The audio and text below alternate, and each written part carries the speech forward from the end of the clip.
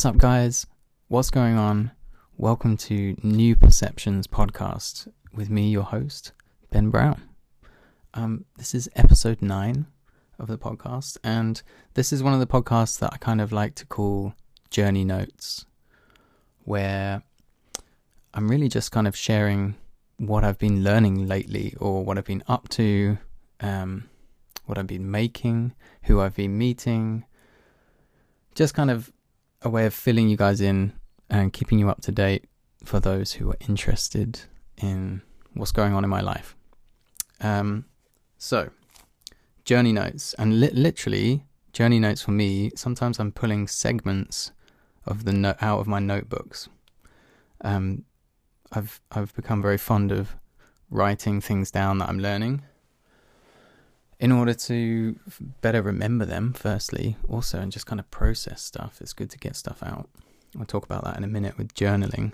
But yeah, what I've been learning recently regarding my own personal journey, my own inner work, my healing journey, awakening, paradigm shift, or whatever you want to call it, basically. But today's podcast, I'm going to be talking a little bit more in depth about something I've been thinking about a lot at the moment, which is shaming people and feeling shame, and what kind of impact that has, or has had on my life, and continues to have on my life to some degree. And I think a lot of people, shame. We'll talk about it more in a minute, but yeah, shame is something that everybody has to deal with at some stage, and it's not necessarily a bad thing all the time. But yeah, we'll chat about that in a minute. But first of all, thank you everybody who's leaving reviews on the podcasts. Really, really appreciate it. And everybody who's giving me feedback on the podcasts. And I know a couple of the early podcasts are maybe a little bit quiet. I've just got, to be honest, a cheap microphone that's plugged into my phone or my iPad. And I just hope that I can't really listen to it at the same time. I don't really have that kind of recording set up yet. Although with Jumps, we were using, on the previous podcast, we were using Ella's podcast setup, which is far more professional. And it shows, like, the audio is really good on it, I know. So I'm going to be investing in a bit more gear, or using Ella's more often, and just generally aiming to increase the quality of this, of the podcast as much as I can. But thank you for your feedback. It is noted. Someone else, so if you guys want to send me any feedback on the podcast, or individual, not just the podcast, but the actual episodes where I either have guests in, or I'm doing a journey notes where I'm talking about a specific topic, and you want to get involved in the conversation, although on Instagram I can't accept and allow all of my DMs. I do read them, but also a really good way to give me feedback or let me know what's happening on Instagram is through tagging me in a story. Let me know what's cutting, and I'll see those, and sometimes I might even repost them, usually the ones with good feedback, because that's the general direction that I'm hoping for. And I'm trying to engineer it as much as possible in that direction. But obviously that's a joke. I like all feedback, and you are entitled to your opinion about everything that I'm saying and doing. And it will be received with love. And I will say thank you very much for it. But yeah, send me an Instagram story. Tag me in that shit. Also, recently, I just want to let you guys know that I put another film out. I say another film. I finally put a film out, more like. It's a film that I shot in Scotland. It's out on my YouTube channel right now. It's called Deeper Than Film. And it's, really, it was just an excuse to go and shoot in Scotland and get away for a week. But no, not really. I tried to make it obviously a little bit deeper than that, and have some kind of message behind it about imagination, and how music triggers my imagination into wanting to create visuals that accompany the emotions that the music helps deliver me, you know. So yeah, it's got a little bit of a voiceover, and that was made possible by an amazing company called MusicBed, and they are not sponsoring this podcast, but I'm going to tell you about them anyway a little bit because they're epic. Filmmakers like myself have struggled for a while to like find good music to use, and it's always a bit of a battle. So if you're a filmmaker and you want good new music, MusicBed have actually made it really easy now to access all sorts of different genres of music, really high quality. And it used to be that you have to pay a one-off license fee, and sometimes you still do, depending on if you're going to stick this stuff on the television with millions of people watching it. Obviously, you're going to have to pay a bit of a license for it. But if you're a YouTuber like me, and you just want to stick your movies on YouTube and still have millions of people look at them sometimes, then you're going to want to pay like not thousands and thousands of pounds for a piece of music. So MusicBed, you can do a subscription service, and if you sign up, you get 3 months for free. So follow the link below and go and check it out, because I use their music for lots of stuff, and I think they're amazing, and I wouldn't be working with them if I didn't think they were the best in the business. And music is incredibly important to me, for a multitude of reasons, but also because I'm a filmmaker, and it's the old silent films are a bit out of fashion these days. What else has been going on? It's been a while since I did a podcast last, and the last one I did was with my friend Jumps, who is a new friend of mine. And thank you for all the feedback, the thousands and thousands of people that have been listening. A bunch of you have been saying that you really enjoyed it. It's a bit of a journey that me and Jumps go on this podcast. I think we were both a little bit nervous to do it, but we talk about his professional photography stuff. We talk about just like life, really, a lot of stuff. We talk about a lot of stuff. We get pretty deep, and a lot of you guys are really enjoying it, so thank you so much. And if you haven't heard me and Jumps, who's from Australia, who's a photographer, who owns a very successful print company called Salty Wings, he's got a lot of his life sussed and dialed, guys. Like, he's got a lot of insight and wisdom. He's very awakened as well. But Jumps and I are besties now, pretty much. I think we're brothers from previous lives. But Jumps also is coming to Africa Burn with me in a couple of weeks. Ooh, it's going to be sick. Anyway, less of that. Go and listen, rather, to the Ben and Jumps episode 8, if you haven't already. But yeah, let me know what you think about these in Instagram stories, like I said before. Write a review on iTunes or whatever your podcasting platform app vibe is. Really, really appreciate that. And flip. Oh, I've been getting a lot of messages recently from people asking me about meditation. Because I've been sharing more and more recently that I meditate on. I've been doing like little time lapses of me meditating on my Instagram story. And most of the time, I'm not going to lie, I do the time lapse for like a minute or two after I've done a proper meditation, because I can't really concentrate if I know I'm being filmed. And loads of people are saying, and I'm obviously in the thing, I'm like, it's changing my life. This meditation just now changed my life. Having a lot of, I'm getting a lot from meditating at the moment, and people are like, how do you get into meditating? What is this meditating thing that you're doing? I think it's pretty obvious, but getting into it it's like, where do I start? So for me, I don't use an app anymore. I used to use Headspace, and maybe I'll get back into using Headspace at some point. But I've kind of like, meditating for me is just like, it's not about clearing your head completely. And it's about just observing what's going on up there, and just being like, okay, whoa. Okay, this is that. And just being the observer of your thoughts for 10-15 minutes is like, does wonders for your physiology. Like, your whole body, you can calm yourself right down from feeling anxious by meditating.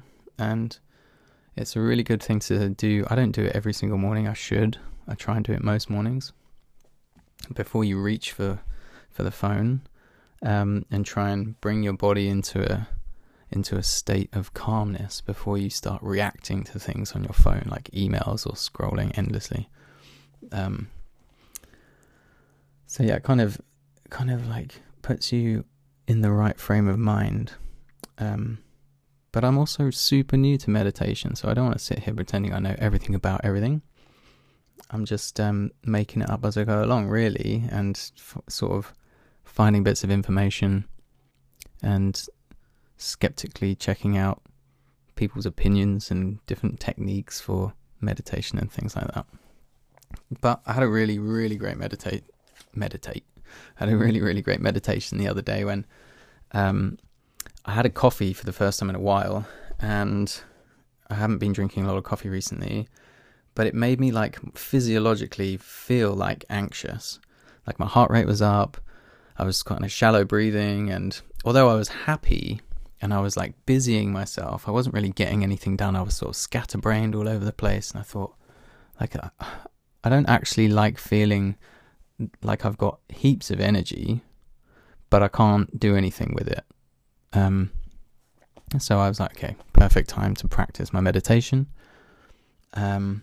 Sat down and I actually put headphones on, and I was listening to this sort of shamanic, like Om kind of music playlist that I've made, called Meditation Station on my Spotify. And I started meditating, and it was a mess. My heart rate was still up, and the idea is you breathe. So I guess my advice for people who are getting into meditation, and apologies for those who are like yogis and experts, we'll move on from this in a minute. I just wanted to give a little tip to people who are starting to or considering trying meditation. It's all about coming back to your breath. So it's about like just being aware of your breathing. So even right now I'm kind of breathing quite shallow because I'm like hunched over a microphone, but just like breathing in through your nose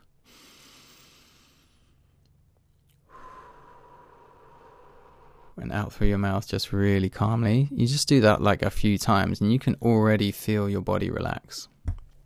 And when your body starts to relax a little bit more, and you kind of harmonize your physiology, I guess, then you can start to like see better what's going on in your mind, and then start to say, okay, well, this is what I'm thinking about that's stressing me out. Because sometimes you can get stressed out, I don't even know why, and it wasn't actually anything in particular that was stressing me out this time. It was just that I'd had some coffee, but I still, after 15 minutes, managed to bring my body into a state of harmony as if I never had the coffee in 15 minutes. And I was like, that's the best meditation I've ever had, except for this one at Africa Burn last year. But I'll tell you that story another time. I basically had a vision of me and Ella, but yeah, I'll tell you that story some other time maybe. So yeah, meditation. But if you want a bit more guidance with that kind of stuff, maybe get the Headspace app. It's really good. Yeah. What's next? Flip. Journaling. It's not just meditating that I time lapse on my Instagram stories. Exciting stuff. I also time lapse my journaling. It's wild. And the reason I've been doing that and sharing these things is because it's been helping me a lot. I used to journal a fair amount, maybe like 2 or 3 times a week on my computer. And I liked it because I could type really fast and it was good for my typing and blah, blah, blah. But I didn't really know why I was doing it. But now I've started again and I've started writing. And after 2 or 3 or 4 or 5 days of writing, I find that I can actually write again instead of just bashing my 2 little sausage thumbs on a screen typing out. We've gone from like 10-digit typing on a keyboard down to 2-digit typing with thumbs again. What's going on? Anyway, so I'm writing, and all I do when I'm journaling is literally just write what's on my mind. It doesn't matter. It's not like anybody's going to read it. is just about processing what's going on in your brain. And when you put stuff down on paper, it makes you, you can't write anywhere near the rate that your mind is working and that your thoughts are processing, right? It's impossible. So in order for you to process it and write it down, your mind has to go, okay, well, what are we thinking about here? And what do we want to write down? And already it's bringing a bit more order to the situation in your mind, because I find like I can get scattered in my mind and be thinking about 100 different things.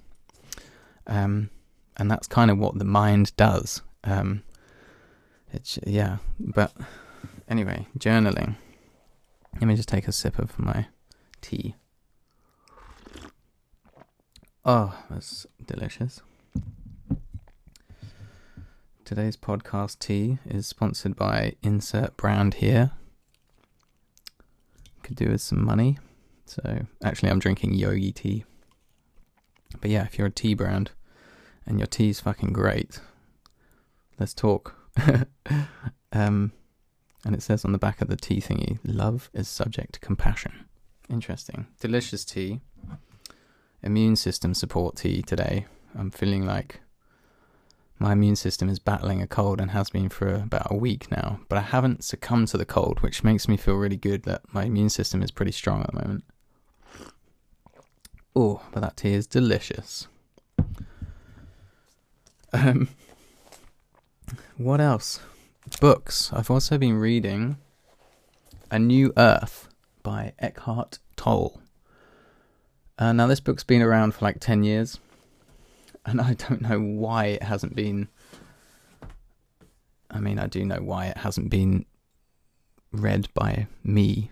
Because it just I haven't crossed paths with it. Why would I have crossed paths with this book? I would have had no interest whatsoever in a book that says create a better life. Over a year ago I was like, what do you mean create a better life? I'm creating it already. I'm all over that better life, mate. Can't you see my better life? Look, I've got a Land Rover, I've got this, I'm doing that, I've got this many subscribers. Talking about a better life. How could it get better? Little did I know, there's a lot more to life than just subscribers and Land Rovers. Oprah Winfrey says, Essential Spiritual Teaching, one of the most valuable books I've ever read. I'm like 2/3 through it. It's changed my life completely. Oh, it says on the back here, Chris Evans says, an otherworldly genius. Chris Evans is on BBC Radio 2, so he must know what he's talking about. Yeah, I'm reading that guy. Flip, it's pretty great, just a lot of wisdom, it's very Piscean to feel unjust and be like, I wish someone had just given me this book when I was a teenager. But no, everything is happening in the exact order that it's supposed to, in the exact divine timing that it's supposed to be. So it turns out I got it when I was 33. But it's a game changer. So it's about spirituality a little bit. A lot, but really it's about how do I summarize this? How to not let your ego and your mind control you. That sounds really weird. I know that your mind would control you. Of course, your mind controls you in a sense because you are your mind, right? Apparently not. According to Eckhart Tolle in A New Earth, you are not your mind. You are not your thoughts. And you are not your conditioning. The mind is a tool that is used for survival for humans, and our survival instincts mean that it's pretty easy to manipulate and sort of hardwire some behaviors and conditioning into our mind before we're even aware of it. And before we're even aware of what a brain is. When we're a child, things that happen to us get embedded in us and sort of hardwired, like I say, into your psyche. And it's through no fault of your own. And what it's saying in this book also, through no fault of your environment. Everything is exactly how it's supposed to be. And basically, like, by dissociating yourself from your mind and your thoughts, that must mean that you are... What are you then? Who am I? And the point is, he's saying you just are. Like, you are not your body, you are not your mind, you're not your thoughts, you are not all the things that have happened to you even. You are a soul, and your body and the human existence is how you're experiencing this particular reality. And you don't have to worry about other people also who are angry or on a lower frequency or vibration, who are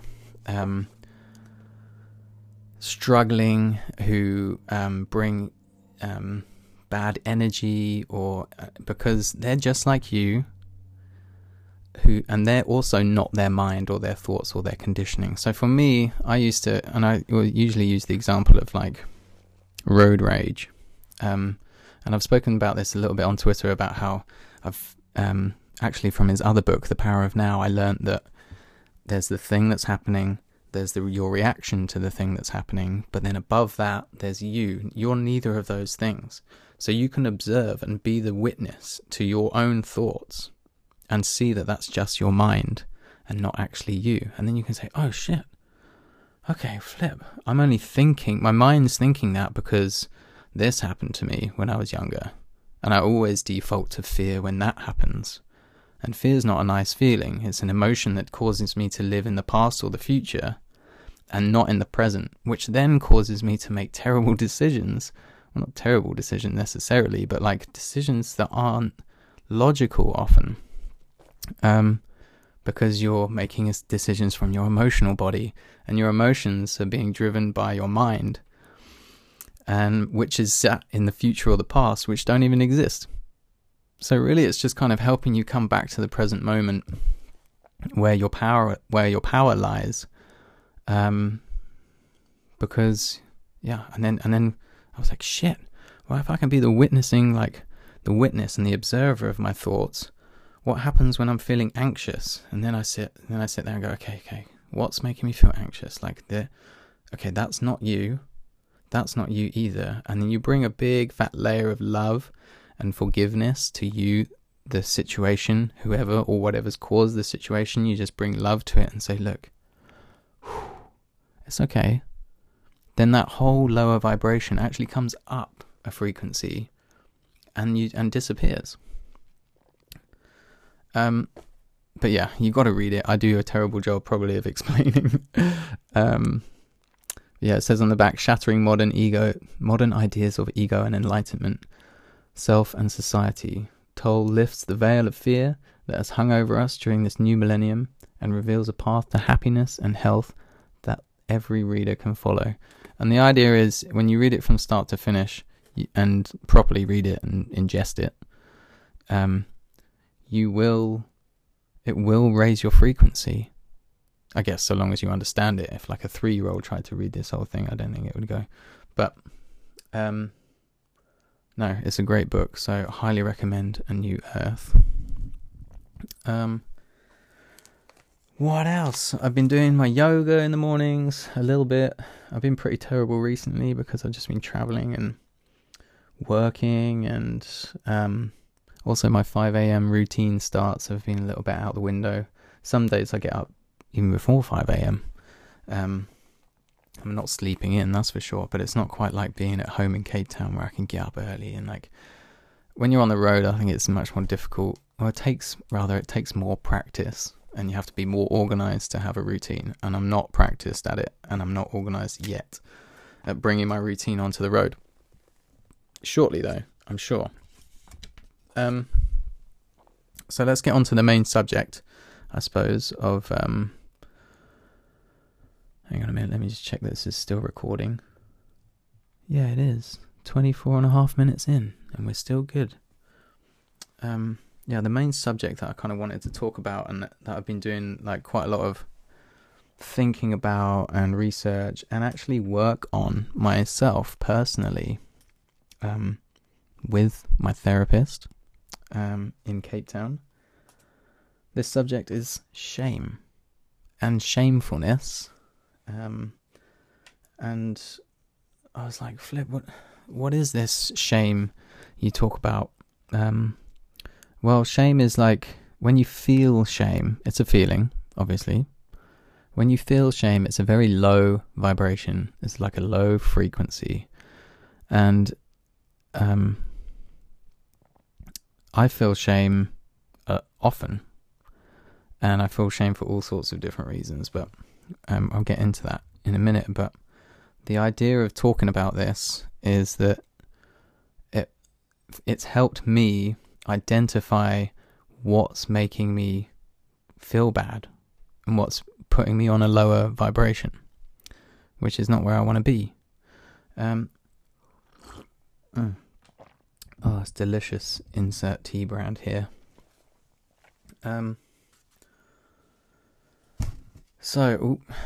Okay. Yeah, so recently I've had a couple of panic attacks recently, which were also caused by shame. And it's shame that I have around mistakes that I make financially with money. I find that like a very shameful thing, and I feel it makes me feel terrible and like I'm stupid, and that I should have known better, like all of these shameful kind of thoughts that pop into my mind. And again, something that meditation helps, like when these thoughts pop into your mind, which is totally normal, not your fault, forgive yourself and be kind, you like approach them with love. You can, if you're aware of them, that's the start, that's the beginning. Having like the unawareness of it and the unconscious thoughts, when you identify with them, you're actually being controlled by your mind autonomously, and then you'll go about your day making decisions that you think are you, but it's not you. It's your conditioning, or my conditioning. Flip, it took me bloody long enough to figure this one out. I'm 33. I think a lot of you are younger than me as well. Again, the Piscean, like, unjust. Like, oh, someone should have bloody told me about this years ago. It would have made my life a lot easier, But everything is exactly how it's supposed to be. And yeah, the thing about all these thoughts is, you can observe them, but then unless you give yourself love, they're just going to sneak in back through the back door. Like shame is a good one for that. I feel shame for feeling shame. Stupid. Anyway, let's talk about shame.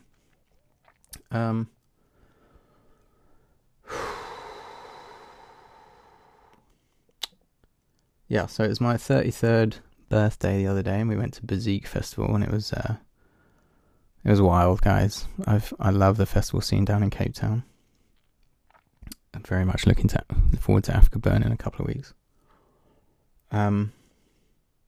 Yeah, like I was saying, I had a couple of panic attacks, which actually I figured out. I even knew at the time were like financial related. But what happens is a kind of like spiral downwards into this lower vibration, and then I lose control over my mind, and then more bad thoughts come piling on top, and then it gets worse and worse and worse, and you spiral down.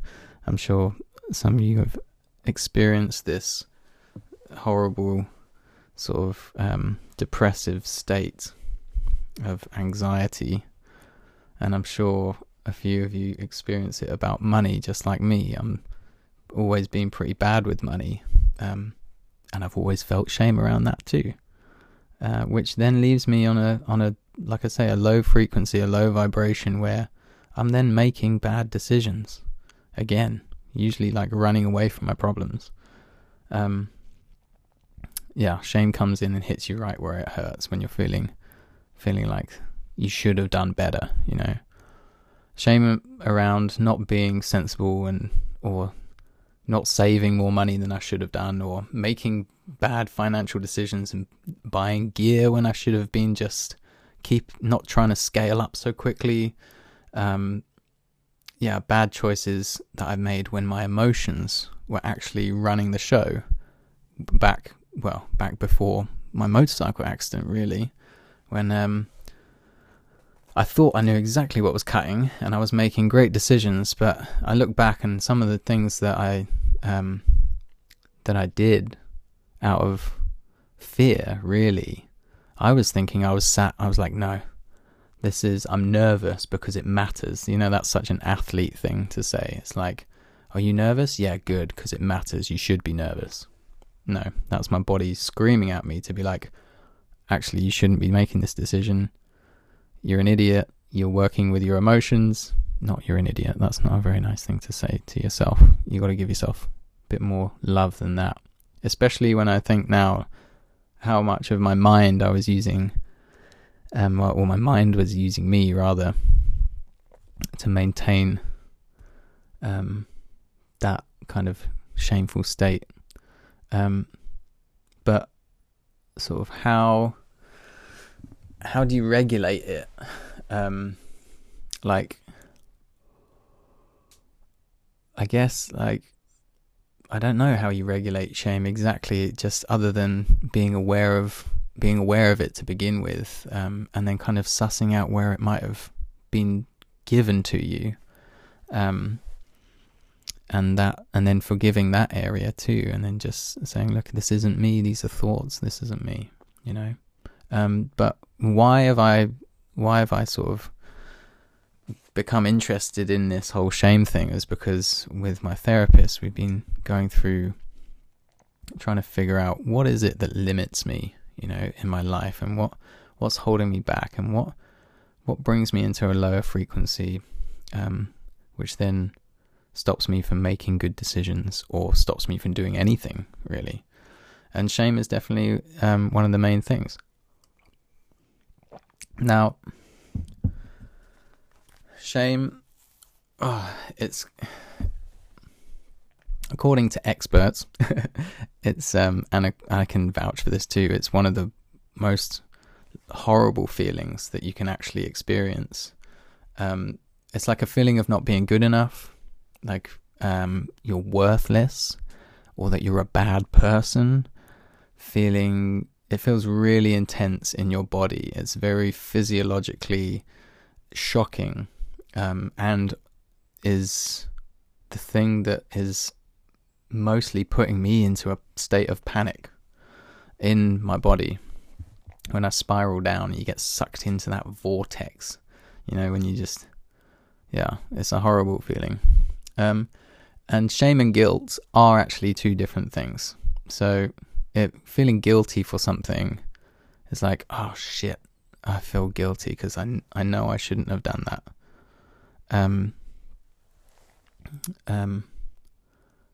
It's kind of like regretting what you've done, which is definitely something that's not a nice feeling. Nobody wants to feel guilt. But then once if you're feeling guilty about something specific that you've done, you usually want to make a change or make up for it in a sense. So that's guilt. And that's, but I tend to bypass guilt completely and head directly to shame. Guilt is doing something bad, and shame is the feeling that you are bad, you know. So doing something bad is like, oh, I feel guilty for that thing I did, and shame is like, I'm just a bad person, like that's because of me. But shame is here for a reason. We wouldn't want to get rid of shame, you know, out of our lives. Even if we could, we don't have a choice. We can't get rid of shame. It's not going anywhere. We're not born with shame. We learn it when we're young, when we're a child. But shame, it teaches us as children the basics, I think, of like how to get by in society. Like if you tell off a child for doing something embarrassing, like when I was a kid, when I'm like a little kid, imagine me running around, I was probably a nightmare. Ask me mum, she'll definitely tell you I was a nightmare. But imagine I'm running around as a kid, I don't know what's what, and I just pick up like some poo, like dog poo. Imagine we're in a park and I just pick up dog poo. Straight away, mum will come over, shame me for that, because obviously, as a good parent, mum wants to teach me that it ain't okay to just go around picking up dog poo. not cool. So that's useful shaming, you know. That's yeah, you definitely don't want your kid like running around doing certain things in public, because when they grow up, they need to learn that you have to, it's easier for you to survive. In fact, it's imperative for your survival to have social skills. So it's okay to shame your child for things. Like, that's how we feel. Like, we definitely need to remember that picking up dog poo is not cool when we get older, or ever. So yeah, it's kind of important for living in groups, you know. So shame is like, it's important. People who feel shame or embarrassed are usually more liked in social situations as well. You know, when someone's like got no shame and they don't care, people don't tend to like them quite so much. But if you get embarrassed about stuff and you're like, feel shamed about this, that, and the other, and people see that, they have more empathy for you, and you're generally more liked in society. For example, if you break the law, imagine if you, I don't know what kind of example I'd use for breaking the law, but imagine you accidentally ran someone over with your car. They're not dead, by the way. They just got a little bruise on their shins because it was only in a car park, and you weren't going very fast anyway. You didn't even see them, and for some reason the beepers didn't go off when you were reversing. Anyway, you ran over a granny in a car park. It's against the law. If you show shame and remorse for running over the granny in the car park, you're going to get a lighter sentence. So, whereas if you sit there going, well, the beepers didn't go off and she shouldn't have been there anyway, and what was she doing in a car park at 3 a.m. when I was just trying to do donuts with my mates, then you're going to get a big sentence. So you got to learn shame in order to get by, you know. Yeah, it's a human feeling. It's something that we all need to feel. It's part of being a human. The part of the wonderful experience of being a human, I might add. And if you don't feel shame, I'm pretty sure, or you're not capable of feeling shame, I'm pretty sure that's called a psychopath. So nobody wants to be that guy. So yeah, shame's not all bad. So not enough shame or no shame is actually a problem. But you can, of course, have too much shame. Falling into the pit of shame can bring your frequency right down. Bringing a physiological response of feeling terrible. But when shame becomes a trait, it becomes embedded in your personality. That's like, there's a narrative going on in your head, conscious or unconscious. Sometimes we're aware of it, most of the time we're not.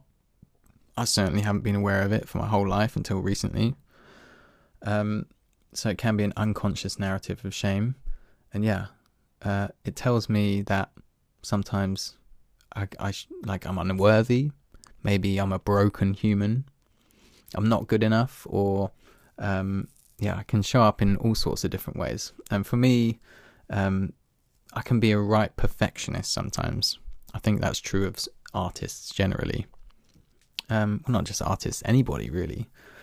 So when I don't hit like my very high standards, in comes that feeling of shame, like, oh, I should have done more, or I should have known about that at least. Like, a classic one for me is like, you should have known, bro. Like, what were you thinking? Come on. That's a horrible voice that goes on in my head. And before I was aware of my thoughts and dissociating from them, I just felt terrible, because I was like, you know what? You're right. I am a terrible person, and I should have known better. And all of these things just compound that feeling. And then you kind of get stuck in it, really. And then it can ruin your whole day just by one thing happening that just reminds you of something that isn't even happening right now. put you in a feeling of shame, just a memory. But my personal favorite that I now know is actually like self-sabotage. Kind of, goes like this. Like in my mind, I've been noting this down. Actually, when I've been aware, it's just the voice goes, "Of course that happened. What did you expect? Why do you always have to learn the hard way?" Another one is, "Don't you want to be big and strong when you grow up?" Like as a kid. That one for me was like always a heavy hitter, because I was like, fuck, yes, I want to be big and strong. Of course I want to be big and strong. Like, well, you better eat your greens. And I was like, oh, what else do I have to do to be big and strong? Like, what else should I feel shameful about? Also, another classic that I didn't get this quite so much, but I know people do, saying where parents say to you, like, why can't you just be more like your sister? Or why can't you just be more like your brother? Or why can't you just be more like your friend who's doing really well in his exams and doesn't get in trouble with the teacher? That was me. Like that kind of tone. It's more of a tone thing, I think. Like the way you say things can be shameful. But shame can also come from actions, like when you have to be shown how to do something. So, or when you have to be shown how to do something properly and everybody's waiting for you. Or like, for example, when you're a kid and you're like trying to dress yourself, and obviously you don't know how to dress yourself because you're a kid. But if you're like shamed for taking too long and everybody's waiting, it can be really stressful. And then for me, every time I'm like trying to get my stuff together because people are waiting for me by the car because we're going somewhere, I often end up forgetting stuff because I'm like feeling shame that I'm holding everybody up and I'm disorganized, and it's just a bit of a vicious cycle, really. Basically the feeling of like, oh fuck, I'm stopping everybody from getting on with their day. Well, basically when you're learning anything new, actually, if you feel like you're inconveniencing someone because you're learning something new, that's shame.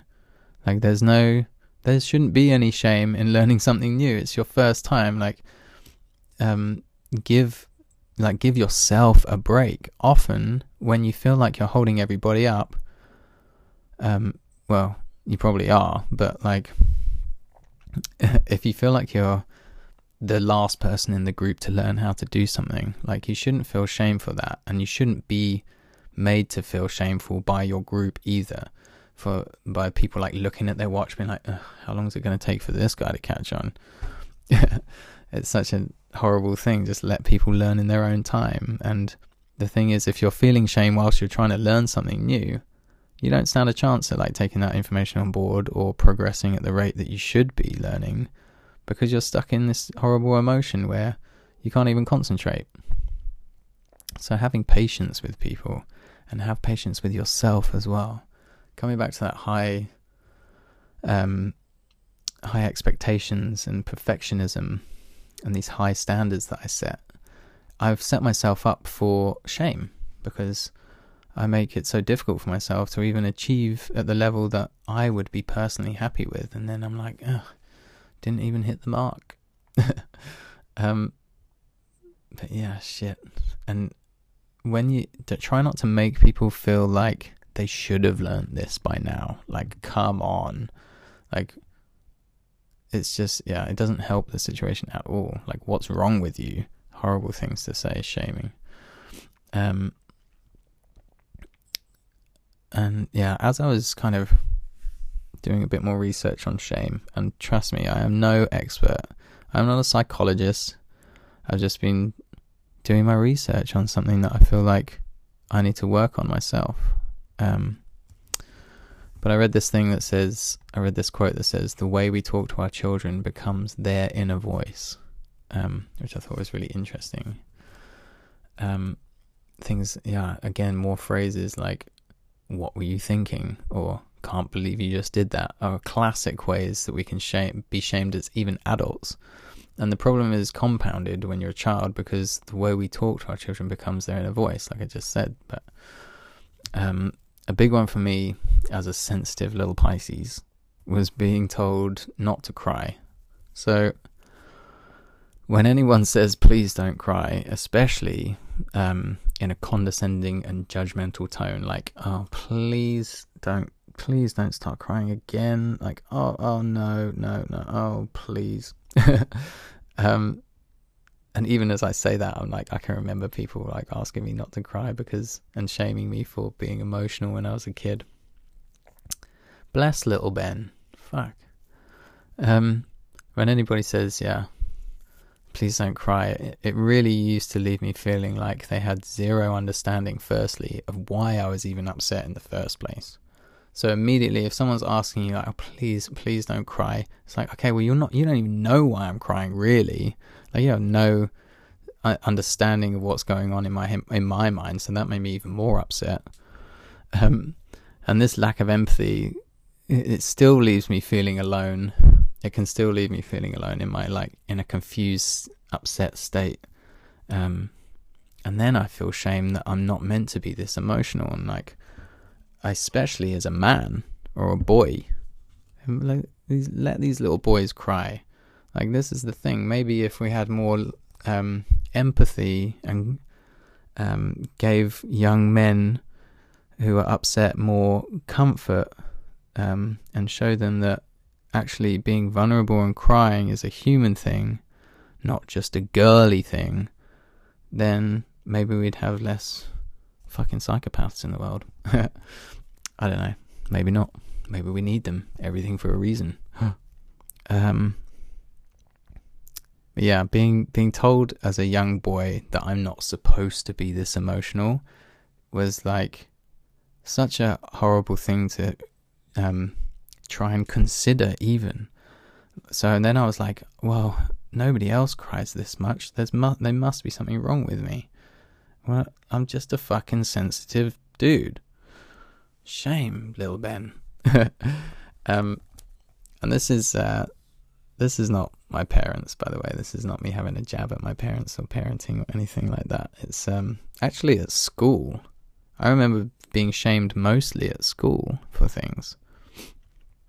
And now, if I'm crying or I'm upset, that same feeling can sometimes wash over me. And if I'm unaware of what's going on in my mind and I'm not particularly conscious, that comes back in with like, what's wrong with me? Why do I always get so upset?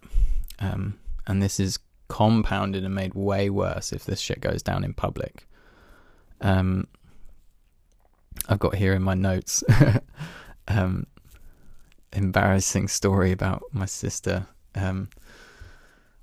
So I was on holiday once. Our family was on holiday with another family, and this other family had a son and a daughter, and me and my sister were friends with them. And it was a skiing holiday, and I remember being in a really like nice restaurant in the evening, and I think I must have been like, I don't know, flipping 12 or 13 or maybe 14 years old, and I think I was like 13, and we sat around this table, and the son of the other family was also a kayaker, and he was faster than me, and I was like friends with him, but he was older than me. I thought he was really cool because he was faster than me, and like his name was also Ben, and he's also a really cool dude. But I like held him in like high regard. Like I wanted to be friends with him. Like I didn't want to be like have anything embarrassing happen around him or near him that would think that I wasn't cool, you know. Anyway, sat there, I'm explaining a story to everybody, and everybody's watching me, and I'm talking about kayaking or something everybody's engaged, and I'm happy, and everybody's quiet. And then my sister, who sat next to me, just goes, Ben, stop a second. You've got a massive ball of wax in your ear. And I looked across at her, and I was like, how dare you? Like, I was like, could not believe I was so embarrassed.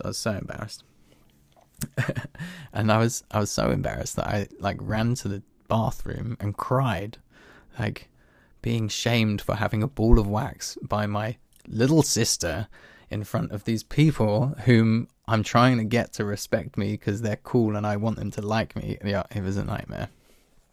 So yeah, if you're a little sister and you see your brother's got a ball of wax in his ear, tell him, but not whilst he's telling a story in front of people he's trying to impress, the poor bastard. So yeah, but something I'm working on right now personally for me is also setting my expectations. So classic me, set my expectations high, everything has to be world class, and this is classic athlete, post athlete, something I'm having to learn. Expectation is the thief of joy.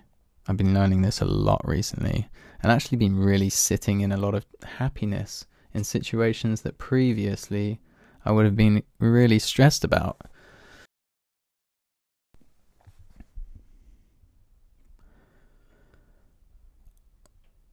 Often setting expectations high will help me rise to an occasion, definitely, and it has done in the past for sure. Like I had certain expectations around the international races that I went and did, which helped me sort of achieve the goals that I was setting out to achieve, you know. And it also, like, having expectations can help you learn new skills and become proficient at whatever it is that you're attempting to do, you know. You, like, if you have no expectation at all of being able to achieve anything, then you'll never even get started. So the expectation has to be there, but it just has to be managed.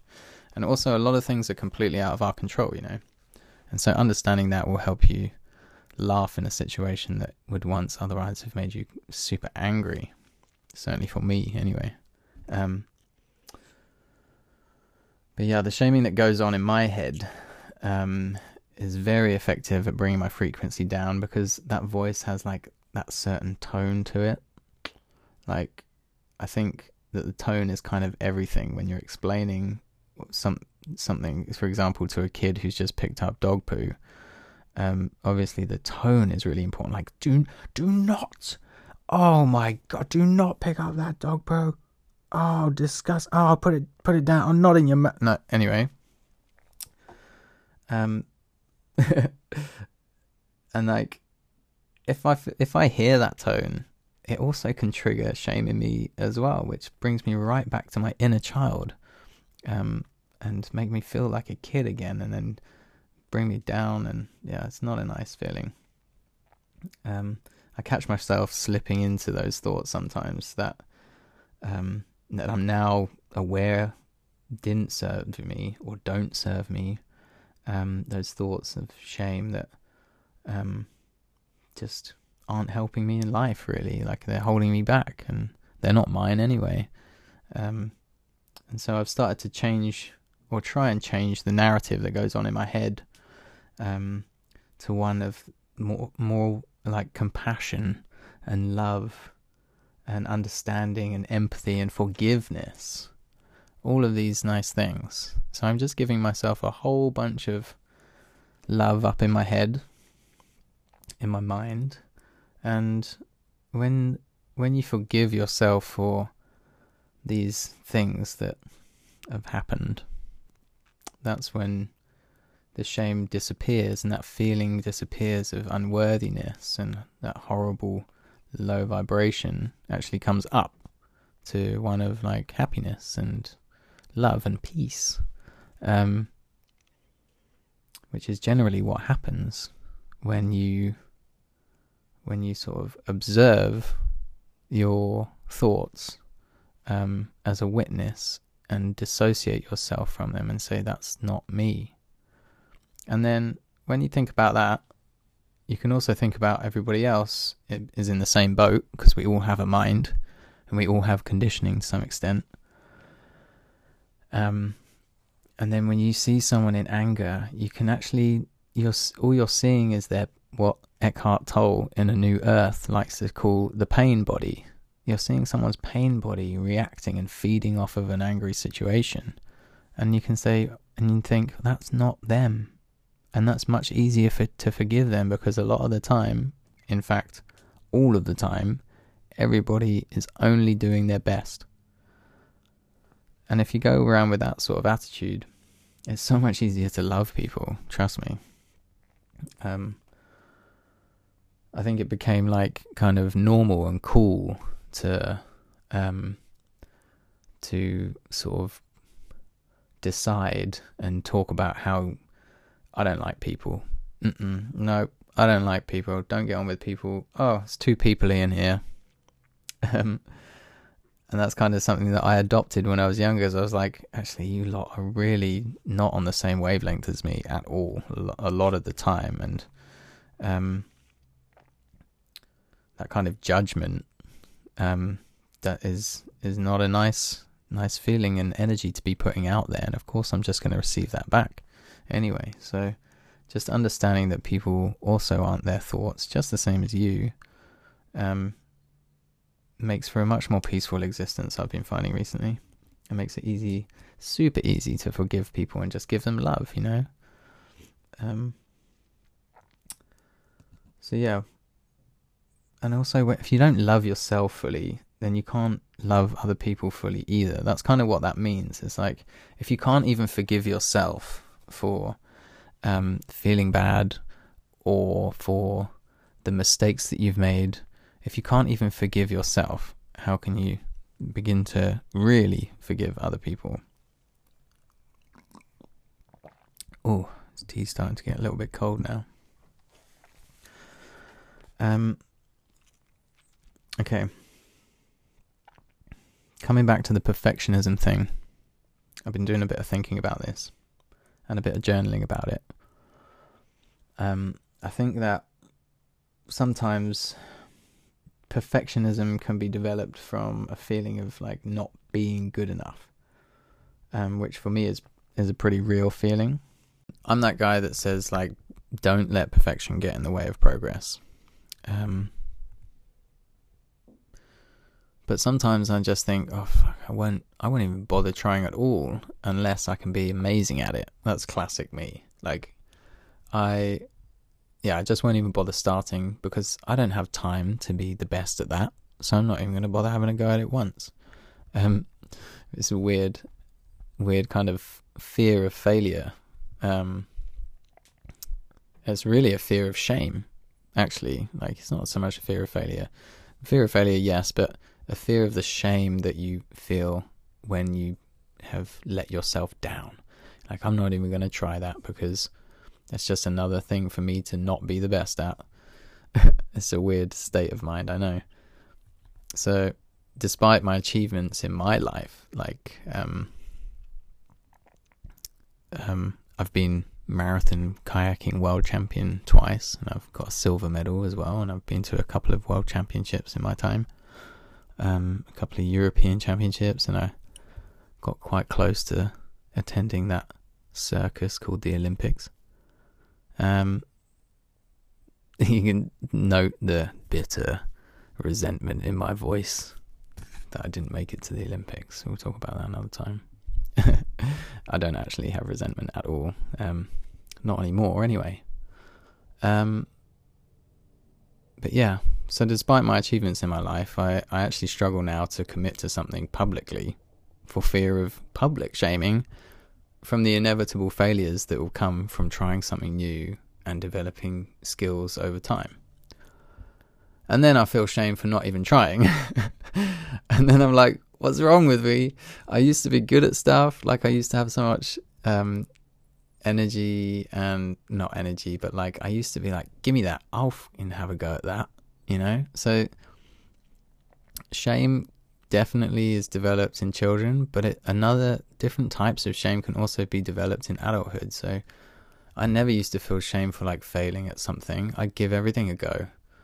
But now, thanks, like, well, the issue for me being really like as being shamed over and over by people in the comment sections who are people with their own issues and their own mind, like pain bodies. They're just projecting that into the comments, projecting them at me, and people who are actually committed. I mean, a lot of these people are actually committed completely to misunderstanding me. So it's easy for me to look back now and just say, yes, okay, I forgive all of you for all of those comments that at the time made me feel terrible. And of course I was like, yeah, fuck the haters. No, like, you can say that all you want, but unless you're in your mind, you're actually like strong enough and you know yourself well enough to not take that shit on board, which I definitely wasn't. I was like pretending that I wasn't taking these comments on board, but really I was reading them and just getting so angry, because I had very little empathy for other people who were angry because I couldn't see the anger in myself. But yeah, that was a difficult one, being shamed publicly, and that's kind of the reason why I didn't really want to make videos after a while as well. So, well, part of the reason anyway. I was just fed up of being shamed for not having enough subscribers, or your subscriber count isn't growing, or your views are going down. You must be doing something wrong. All this shaming. But I now know that the opinions of others have actually nothing to do with me. So I'm kind of over that. It took a while. But it does mean that I felt this shaming voice creeping in, like every time someone pointed out a mistake or highlighted how I should have done this differently, or if I were you, I wouldn't have made that mistake, or if I was you, I'd still be doing daily videos, putting me down into the shame vortex of low frequency doom. But here's the thing, forgiving yourself is the key. Forgive yourself for all these so-called like shortcomings or failures, and you and me and everybody, we're all doing the best we can at any given moment, and knowing this allows me to forgive myself and others for not meeting expectations that are often way too high anyway, especially in this uber competitive society that we live in, where if you're not at the top of the tree and then like have built a tree house, you're failing. Like, what's going on? Very competitive, and it's all to do with this very masculine movement of growth. Everything must grow and be better, bigger, faster, stronger the whole time. Which is great if you want to build a city and if you want to build an economy that's growing. But at some stage, you got to just stop and look after yourself and be kind to yourself. Otherwise, you're not going to be able to even get up in the morning to go to work and contribute to this economy. So yeah, balance. And until you're even aware of the shame that you might experience, how can you even address it? Like me, it's taken 33 years. Until you're also aware of your own conditioned mind that's actually your mind is shaming you, how can you also address that? So forgive yourself. Everything in good time. Everything is exactly how it's supposed to be. But my recent awareness has taught me a lot about how my preconceived ideas of like what success is, and my expectations around how quickly Ben Brown achieves that success and hits that target, these are the things that are actually holding me back, interestingly. Since I often miss the mark with my high expectations, I'm often disappointed in the outcome, and then guess what? Shame myself with thoughts like, you've become incapable of doing this anymore. The old Ben would have nailed that, which is a classic shame talk from people who don't like to see me change and evolve. Like that that's a deep one. But this talk literally has been holding me in a cycle of shame recently, until I became aware of it. And when things are going badly for me, I get stuck in this like, why are they going badly for me? Oh, and the voice creeps back in,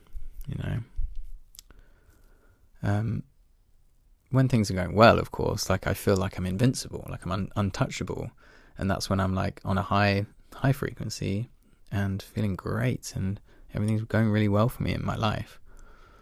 And then one or two setbacks, and I shame myself for not driving forwards and like, oh, you thought you had it all sorted, didn't you?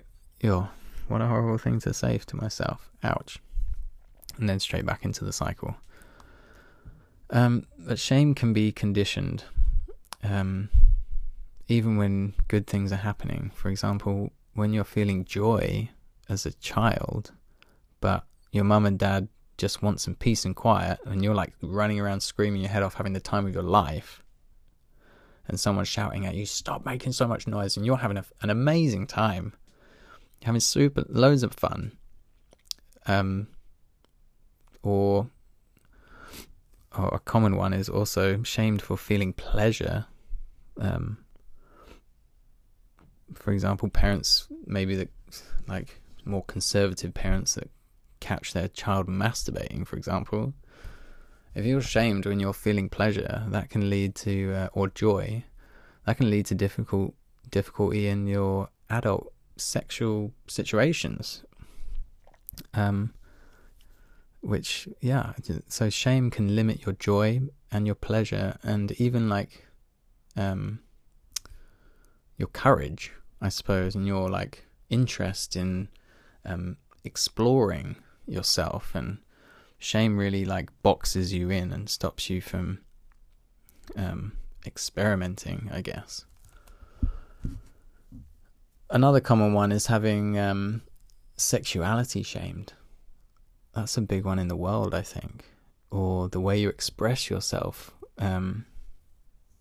be it like joy or anger or fear, of all of these expressions of emotion can be shamed. Not just when you're a child, but also through adulthood too. And if this shaming isn't repaired, so I've been reading about how, of course, shame isn't going anywhere. So it's like, oh fuck, what do we do then? Well, apparently you can repair shame.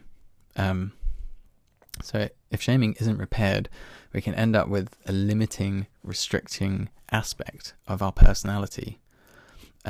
So, for example, I think homosexuals have been shamed for many, many years.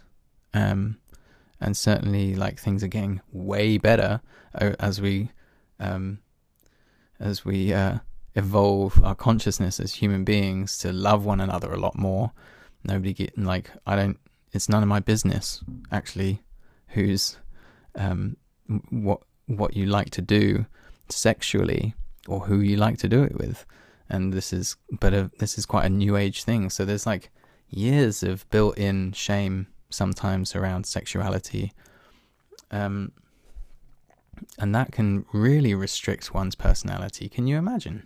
I mean, I'm straight, but I mean, everybody's on the spectrum to some extent. So I can kind of imagine I can imagine if being straight was illegal in some countries, or has been around the world for years, and being shamed for such natural urges, like of your sexuality. It must be fucking difficult. But yeah, that can really restrict one's personality, and then leave you with like a basic underlying belief that you are bad.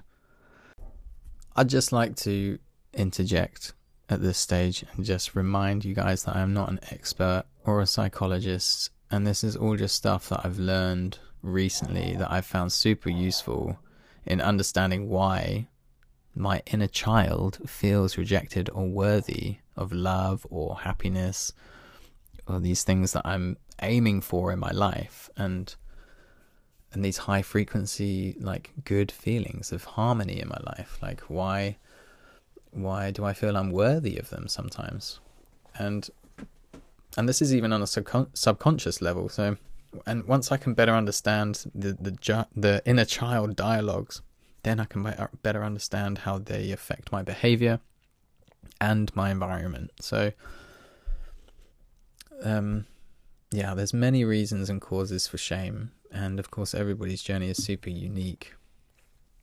And if parents or caregivers don't connect or respond or create secure attachments with children, with their children. Like this probably creates the deepest sense of unworthiness. From a very young age, this can happen like automatically, and you absorb, when you're a small child, you absorb these things like a sponge. And I think from what I understand, it's incredibly important that you create secure attachments with like your children if you are a parent. Now, I'm not a parent, so there's probably parents out there who are just like, yeah, you try parenting. I'm going to try parenting, hopefully one day. But for now, I'm just kind of covering this topic, so don't get upset. But yeah, that's all of us. Like, all of us, to some extent, have some kind of experience in our childhood that is leaving us with a sense of shame. And this feeling of being unlovable can become a narrative that actually drives your existence, drives your life. We then live out this life of not being deserving of love. Let me just take a sip of my tea. So I can't speak from experience because I'm not actually a parent, like I say, but if unresponsiveness in parents leads to a child feeling unworthy or unlovable, surely the global issue of being addicted to our phones could actually be leaving children wanting whilst parents are scrolling. Like me. Like, if I was a parent now, I'd be like, well, I'd like to think that I'd be giving my child more attention than I'd be giving to Instagram, but certainly on occasion there'd be times when I'd be scrolling like I do, and when probably the child wants attention. And if the child isn't getting attention, I'm literally blank facing a screen. That's going to leave probably a feeling of like that in the child that it's unlovable.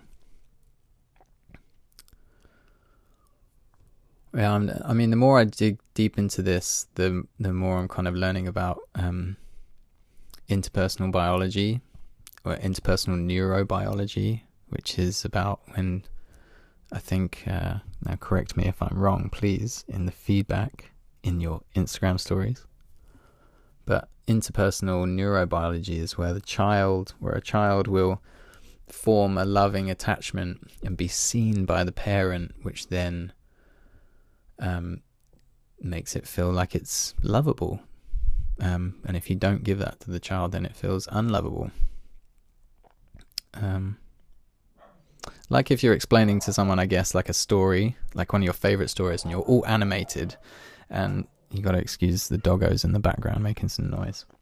So you're explaining a story, all animated and excited about it, and the person is just looking at you completely blank back. That feeling of like, you're not interested at all in what I'm saying, and it probably can bring back feeling of like a feeling of childhood shame from when you were doing something that wasn't impressing your parents and they weren't giving you the attention that you were after,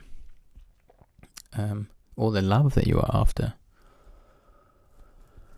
But flip, we've been talking about shame for a while now, and I'm pretty done with it, although it's been really nice to verbally process it.